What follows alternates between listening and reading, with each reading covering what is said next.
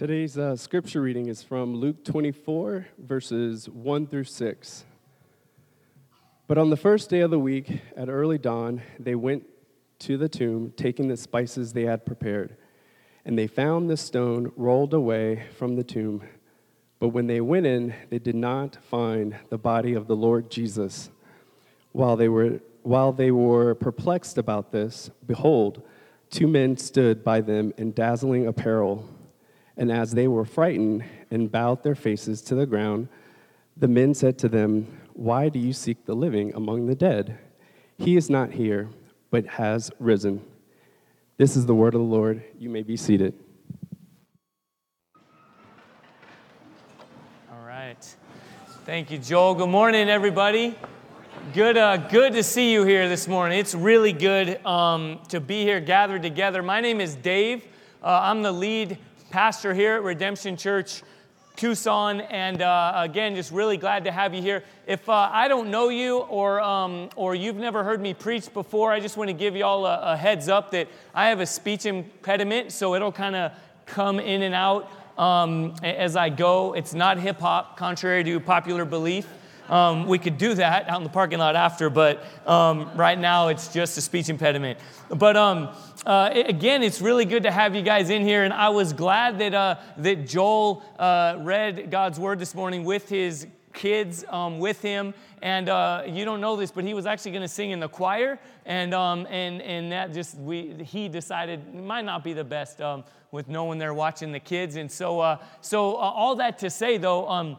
We know the kids are in the service with us this morning. It wasn't an oversight. It wasn't like, oh man, didn't think that one through. As Elliot said, we want to do this as a family together. Week in and week out, we do typically have children's church, and in the back there, and they go along the same sermon scripture that we're in every week, and they have some things to go home and to talk with their family about. But we also say every week, we leave that up to the family, to the parents, to the discipleship of your children. We want to encourage you and affirm you in that. So if you want to have your kids in the back there in the church or in here on a normal Sunday, that's up to you, and we love that and embrace that. And this morning, though, let me just encourage you, if you have anxiety and you're wondering how somehow your kid's going to find its way or his or her way up to one of these lights and be swinging from it, just take a deep breath, okay? We're all right. They can't jump that high, I guarantee you. And it's okay, all right? In fact, the party's up here, kind of my left up here. My kids are up here and some others, so they're going to be getting into it. And in fact, I've shared this before. I was baptized in an African-American Pentecostal church in the Deep South, and so I grew up in church that interacts, okay? So I'm trying to get us there. Amen? Amen. Yeah, so we can do this together and get into it and say amen together. Also, I had a little bit of sleep last night, so I'm going to need you to be involved in stuff. And my son actually joked with me that he was going to heckle me during the service. So if you're like him, maybe keep that to yourself. But if you have a positive interaction, go ahead and shout out amen and get involved with it. And now we're going to get into our sermon together in Luke chapter 24, as we just read. And so if you have a Bible or an app or however you read God's Word, go ahead and turn there. We'll also have it up here on the screen. But if you don't own a Bible or you don't have your Bible with you today, go ahead and hold your hand up high. Keep it up and somebody will get you a Bible. También si quieres la Biblia en español, solamente levanta su mano y diga español.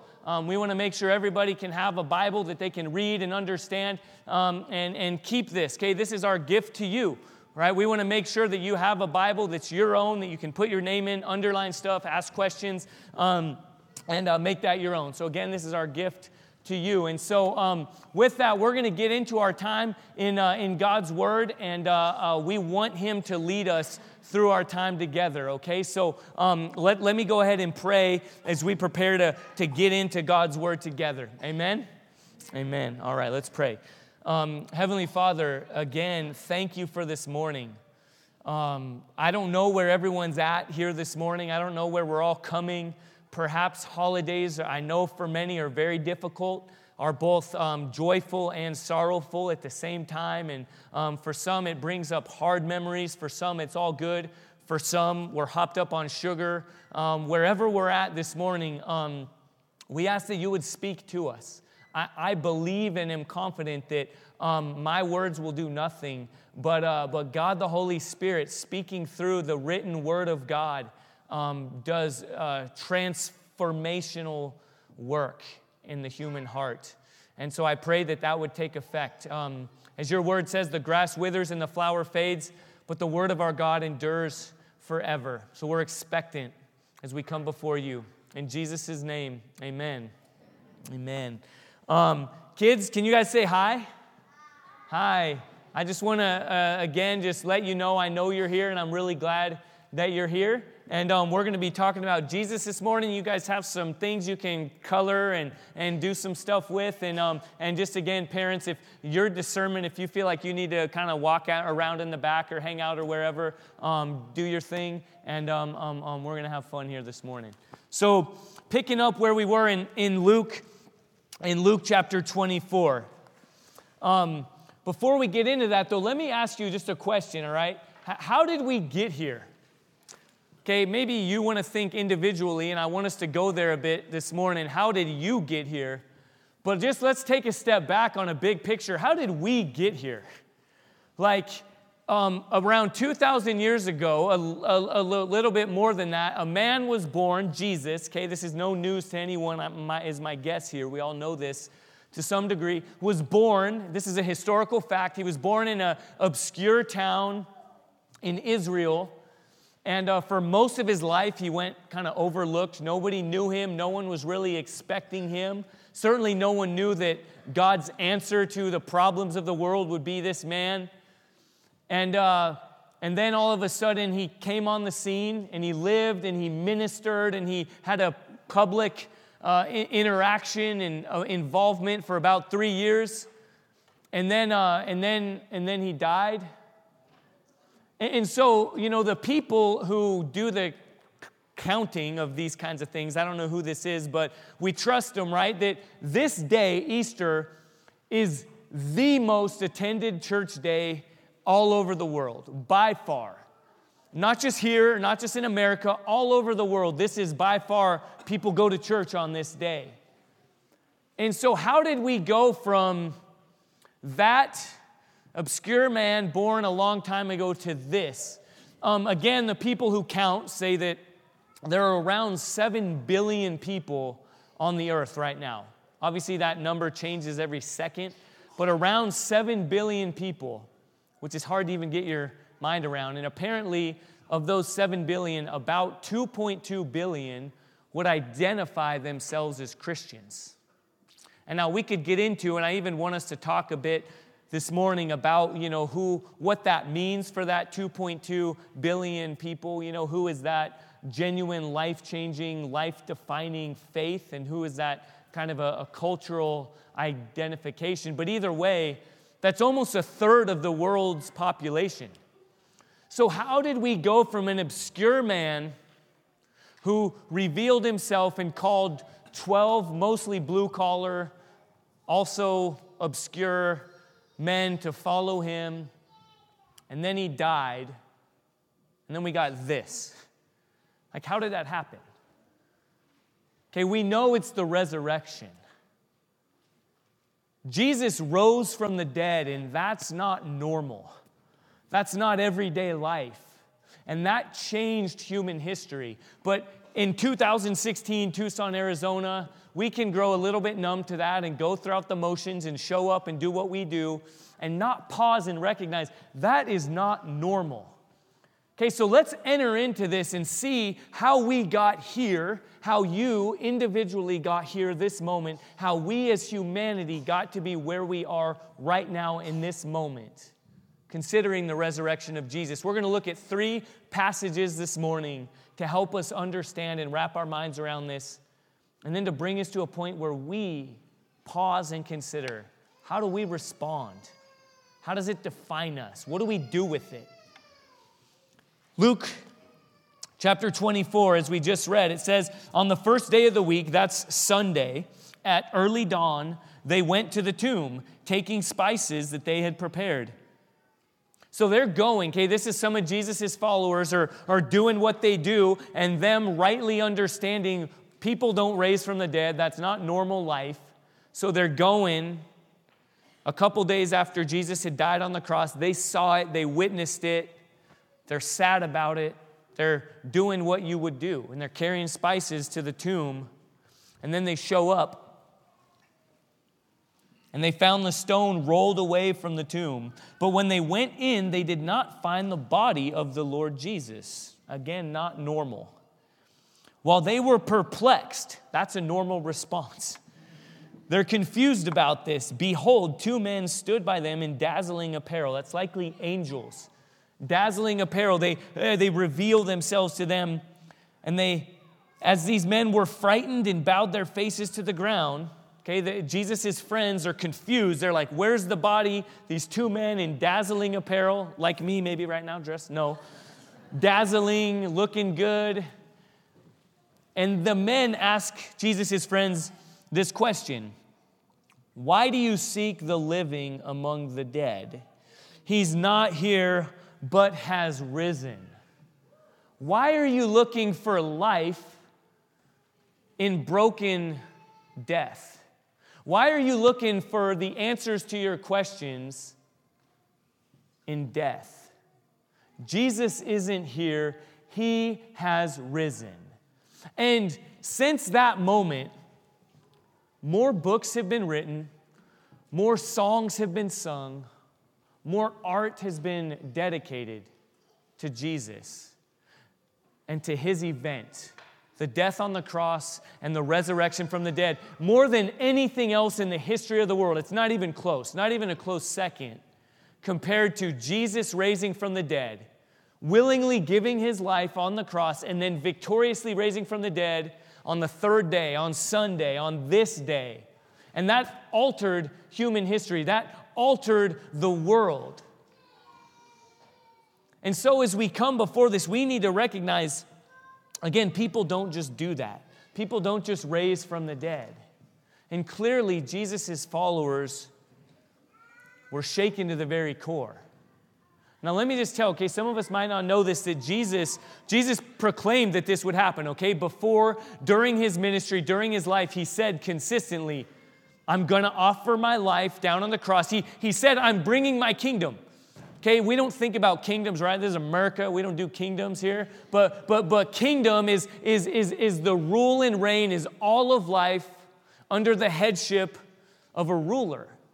And so Jesus shows up and says, I'm the ruler, I'm the king. I created all this. I created the whole world. I decided how relationships should be, how work and commerce should be. I decided how identity and purpose should be formed.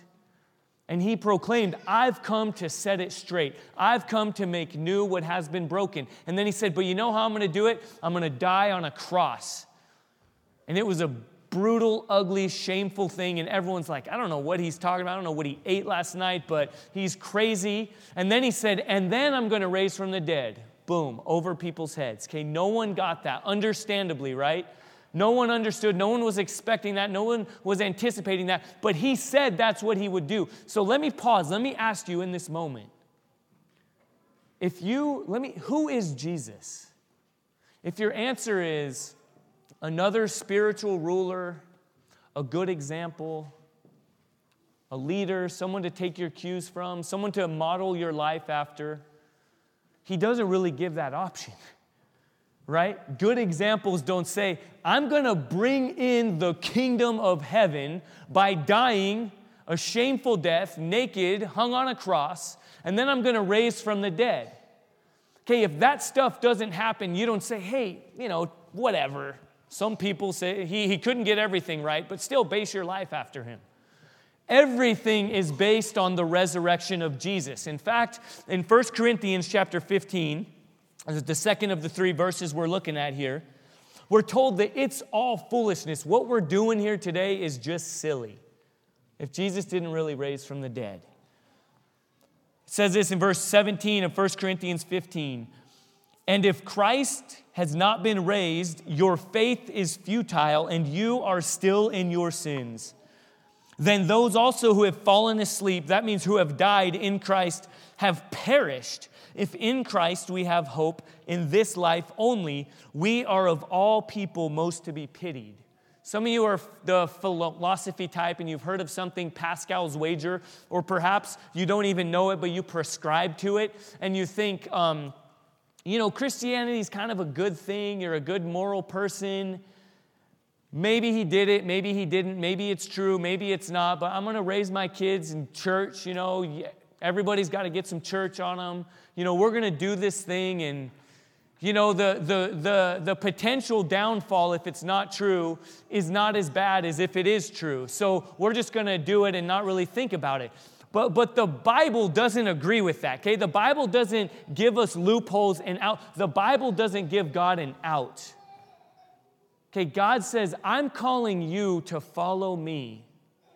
And it's all based on this day. It's all based on whether or not Jesus rose from the dead. If he didn't really raise from the dead, he's a liar because he said he would. And he's weak because he didn't accomplish what he said he would accomplish. Or he's just downright crazy.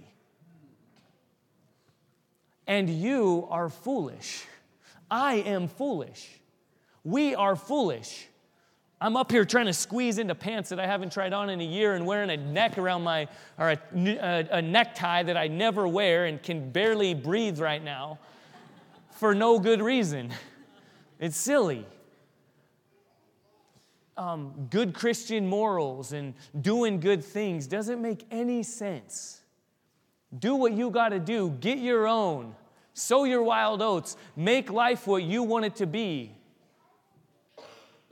If Jesus didn't really raise from the dead. But if he did really raise from the dead, it changes everything. And we could get into the fact that there's a lot of proof that Jesus rose from the dead and revealed himself to his followers. And his followers went from, like we just saw in Luke 24, weak, timid, fearful, spineless people who denied Jesus, kind of hiding out, showing up early in the morning, bringing their spices to honor their friend who just died.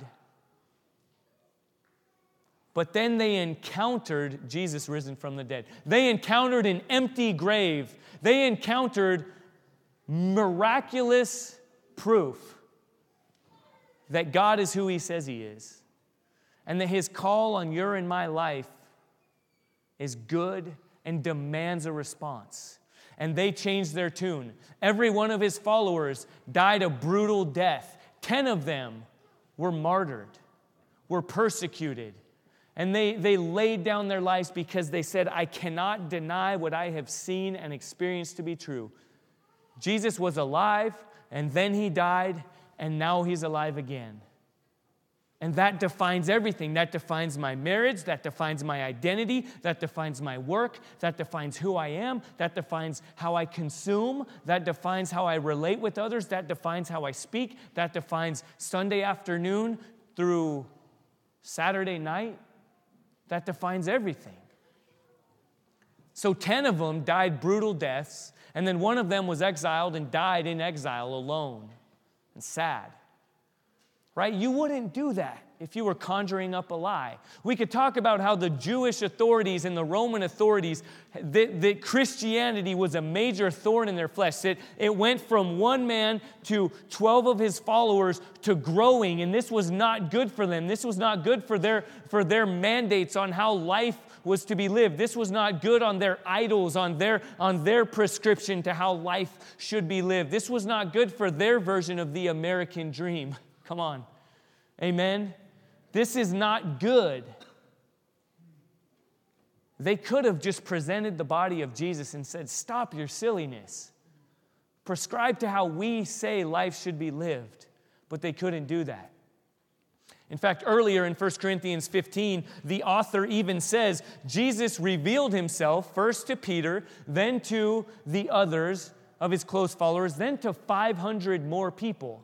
Some of them have died, but most of them not. And what he's saying right there is go and ask them. James, Jesus' brother, saw. He didn't even believe Jesus before Jesus died, but once he encountered Jesus raised from the dead, he changed his life and became a follower of his own half-brother, all right? Those of us who grew up with big families know that's a miracle, right? You had to have seen something to follow your own brother, to give your life to your own brother. But that's the truth. And Paul says, listen, right? We think of the Bible as some abstract, like mythical book out there that just kind of came out of nowhere. Maybe that's what brings us here this morning. But guys, that's not how this thing worked. This is a real letter written by a real person named Paul, who was writing to a group of people who were struggling, just like you and me today. Am I going to continue on with life as I know it? Or is this Christ event, this cross and empty tomb, is it going to speak into my life? Is it going to change me? And Paul says, yes, it must. It must. God is pleading with you to trust in him, to give your life to him. And if you don't believe that Jesus really rose from the dead, go and ask these people. And he names them and says, go and ask them. And history tells us most of those people actually were also martyred for their positive testimony of Jesus raised from the dead. And lastly, we consider that man himself, Paul. He wasn't always so enthusiastic. He wouldn't have shown up on a day like this just because it was a good thing to do, because, Christianity offered him good morals. Let's read in Acts chapter 9. Again, it'll be up here on the screen, who this man Paul was. His name was Saul before he encountered the risen Jesus. And this is what it says. But Saul, while breathing threats and murder against the disciples of the Lord, went to the high priest and asked him for letters to the synagogues at Damascus, so that if he found any belonging to the way, that's what Christianity was called at the time, the way, men or women, he might bring them bound to Jerusalem. Okay, Paul, his name was Saul. He's on a trajectory away from God. Not just like tolerating this thing, but he wanted nothing to do with Christianity, nothing to do with Jesus. He was on a mission away from God. In his case, in his context, he wanted to capture people, bind them up, put them in prison, have them imprisoned for life.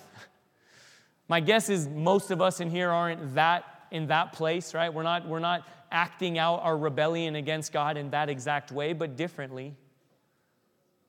Right? My guess is that there are different groups of us here this morning. Some of us, like, you're Christians, that you know this day. This is like Super Bowl Sunday, right? You show up, you dress up this day. We don't normally dress up like this, by the way, here. You show up, right, because you know this day is set apart, and you come and you want to get involved in this, and you're expecting it. You invited your friends. Others, maybe, you want to be here, right? You're kind of flirting with Christianity on the outskirts. Maybe you grew up with some church. Maybe you grew up around Christianity. Maybe, again, you think it has some good stuff to offer, and so you show up and you want to be here. You want to be here. And maybe others, like Saul, are on a trajectory away from God, which we're told all of us are naturally. We've all chosen not God. We've all turned our backs on him and gone our own way. All we like sheep have gone astray, each one to his own way, as the Old Testament book of Isaiah tells us. Not breathing threats, not wanting to kill people, not wanting to, but just wanting to do our own thing. No thanks, God. I'll show up, I'll do my own thing, but I'm in charge. And what I'm concerned with is not all the out there arguments, okay? What I'm concerned with in this moment is, how do you respond to Jesus? Like Paul, on a trajectory of our own until Jesus reveals himself to you. The risen Jesus, dead and now alive.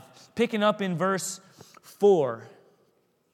And falling to the ground, he heard a voice saying to him, Saul, Saul, why are you persecuting me? And he said, who are you, Lord? Again, he recognized this isn't normal. You must be Lord. You must be the Lord of all. Who are you?" And he said, "I am Jesus, whom you are persecuting. But rise and enter the city, and you will be told what you are to do."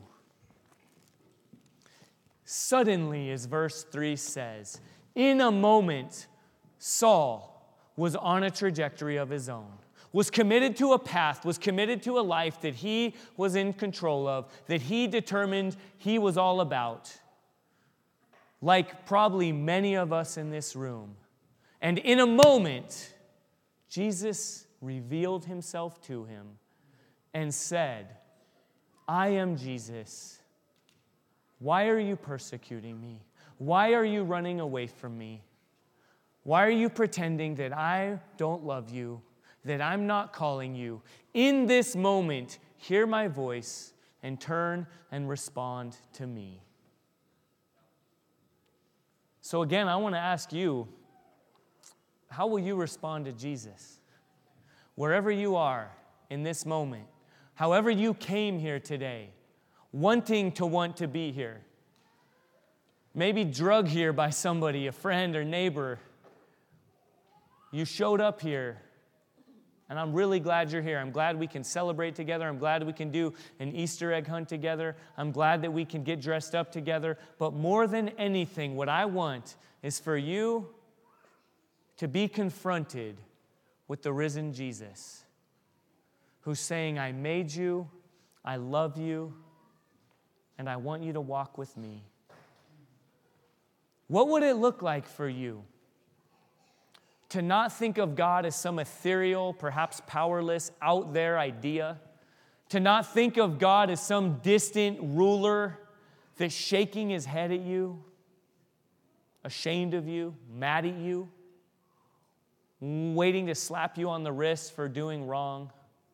What would it look like for you to, in this moment, see that God has made himself near, that God the Father has sent God the Son to come and to live the life that you and I were designed and made to live, perfectly in relationship with God, in relationship with one another, in relationship with ourselves, in relationship with our work, in relationship with everything that we do? And then he died on the cross to replace what you and I deserve, so that you and I could call him Father, so that you and I could be close, so that our lives could go from 100 miles an hour this way away from God to, in a moment, suddenly seeing Jesus, hearing his call, and turning. That's what repentance means. It means doing a 180 like Saul, running away from God, suddenly encountering him and turning toward him in faith. So now as we close, I'm going to pray, and I'm going to ask you to pray with me. Not necessarily out loud, but I'm going to ask you, to everyone in here, to bow our heads, to close our eyes, and to consider, what is God calling you to do? How is he calling you to respond? If you've been flirting with Christianity for a long time, perhaps your whole life, and in this moment you're recognizing Jesus risen from the dead hasn't really shaped me, hasn't really changed me. It doesn't really define my everyday. It doesn't really define my identity and my purpose. Maybe from this moment, suddenly, you will say, "I want to follow you. I want to go all in. I believe, now help my unbelief." Or maybe you're here this morning and you had no idea that this moment, this day, Jesus was going to reveal himself to you. Hear me, look at me, please. It's no coincidence that you're here this morning. Jesus is pursuing you. Jesus is revealing himself to you. Jesus is saying, "Come, follow me." So as I pray, let's all close our eyes, bow our heads, and silently either repeat in your heart what I'm praying, or pray something similar as it makes sense and expresses the desire of your own heart. Heavenly Father, we come before you this morning, and I know that some right now in this moment might need to pray something like this. Jesus, I'm intrigued. I'm not really there yet. But I want to believe if it's real, if it's true, if you're truly alive, will you reveal yourself to me? I can't really believe, but I'm asking you to help me in my unbelief. Reveal yourself to me. And then perhaps others are here this morning, and in this moment, Heavenly Father, they are seeing you speaking to them and calling and saying, you have wandered long enough. Turn and follow me. I've given my life for you. I've risen from the dead so that you might have life. If that's you, then pray with me.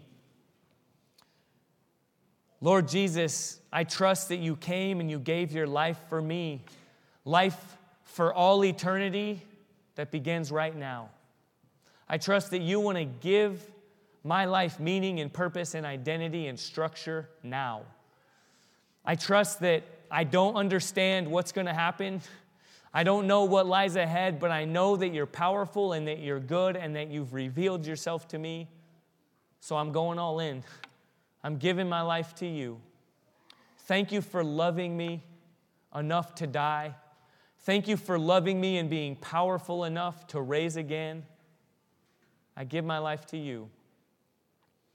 Lord, now for all of us, as we respond in prayer, as we respond in song, as we respond in communion, as we respond in singing, we are responding to Jesus, risen from the grave. In his name we pray. Amen. So now if you prayed in some manner there, I want to encourage you and invite you again. Fill out a Connect card. Just put your name, your email. If you have any questions, if you want to talk with someone, I'd love to talk with you. Or better yet, come up. I'll be up here after if you're new. I'd love to get to know you. Please come up and introduce yourself to me. If you prayed one of those prayers, if you have questions, if you want to dialogue, either talk with whomever you came with or come up. Don't just get in your car and think, yeah, I'm going to put that on the shelf and get back to it one day. Like Paul, suddenly respond to Jesus. And now for all of us, Alex is going to come up here and he's going to lead us through our time of response. There will be people in the back to pray with us. And all of us are going to stand and sing and rejoice and respond to the good news that Jesus is not dead. Jesus is not still on a cross. Jesus is risen. Amen.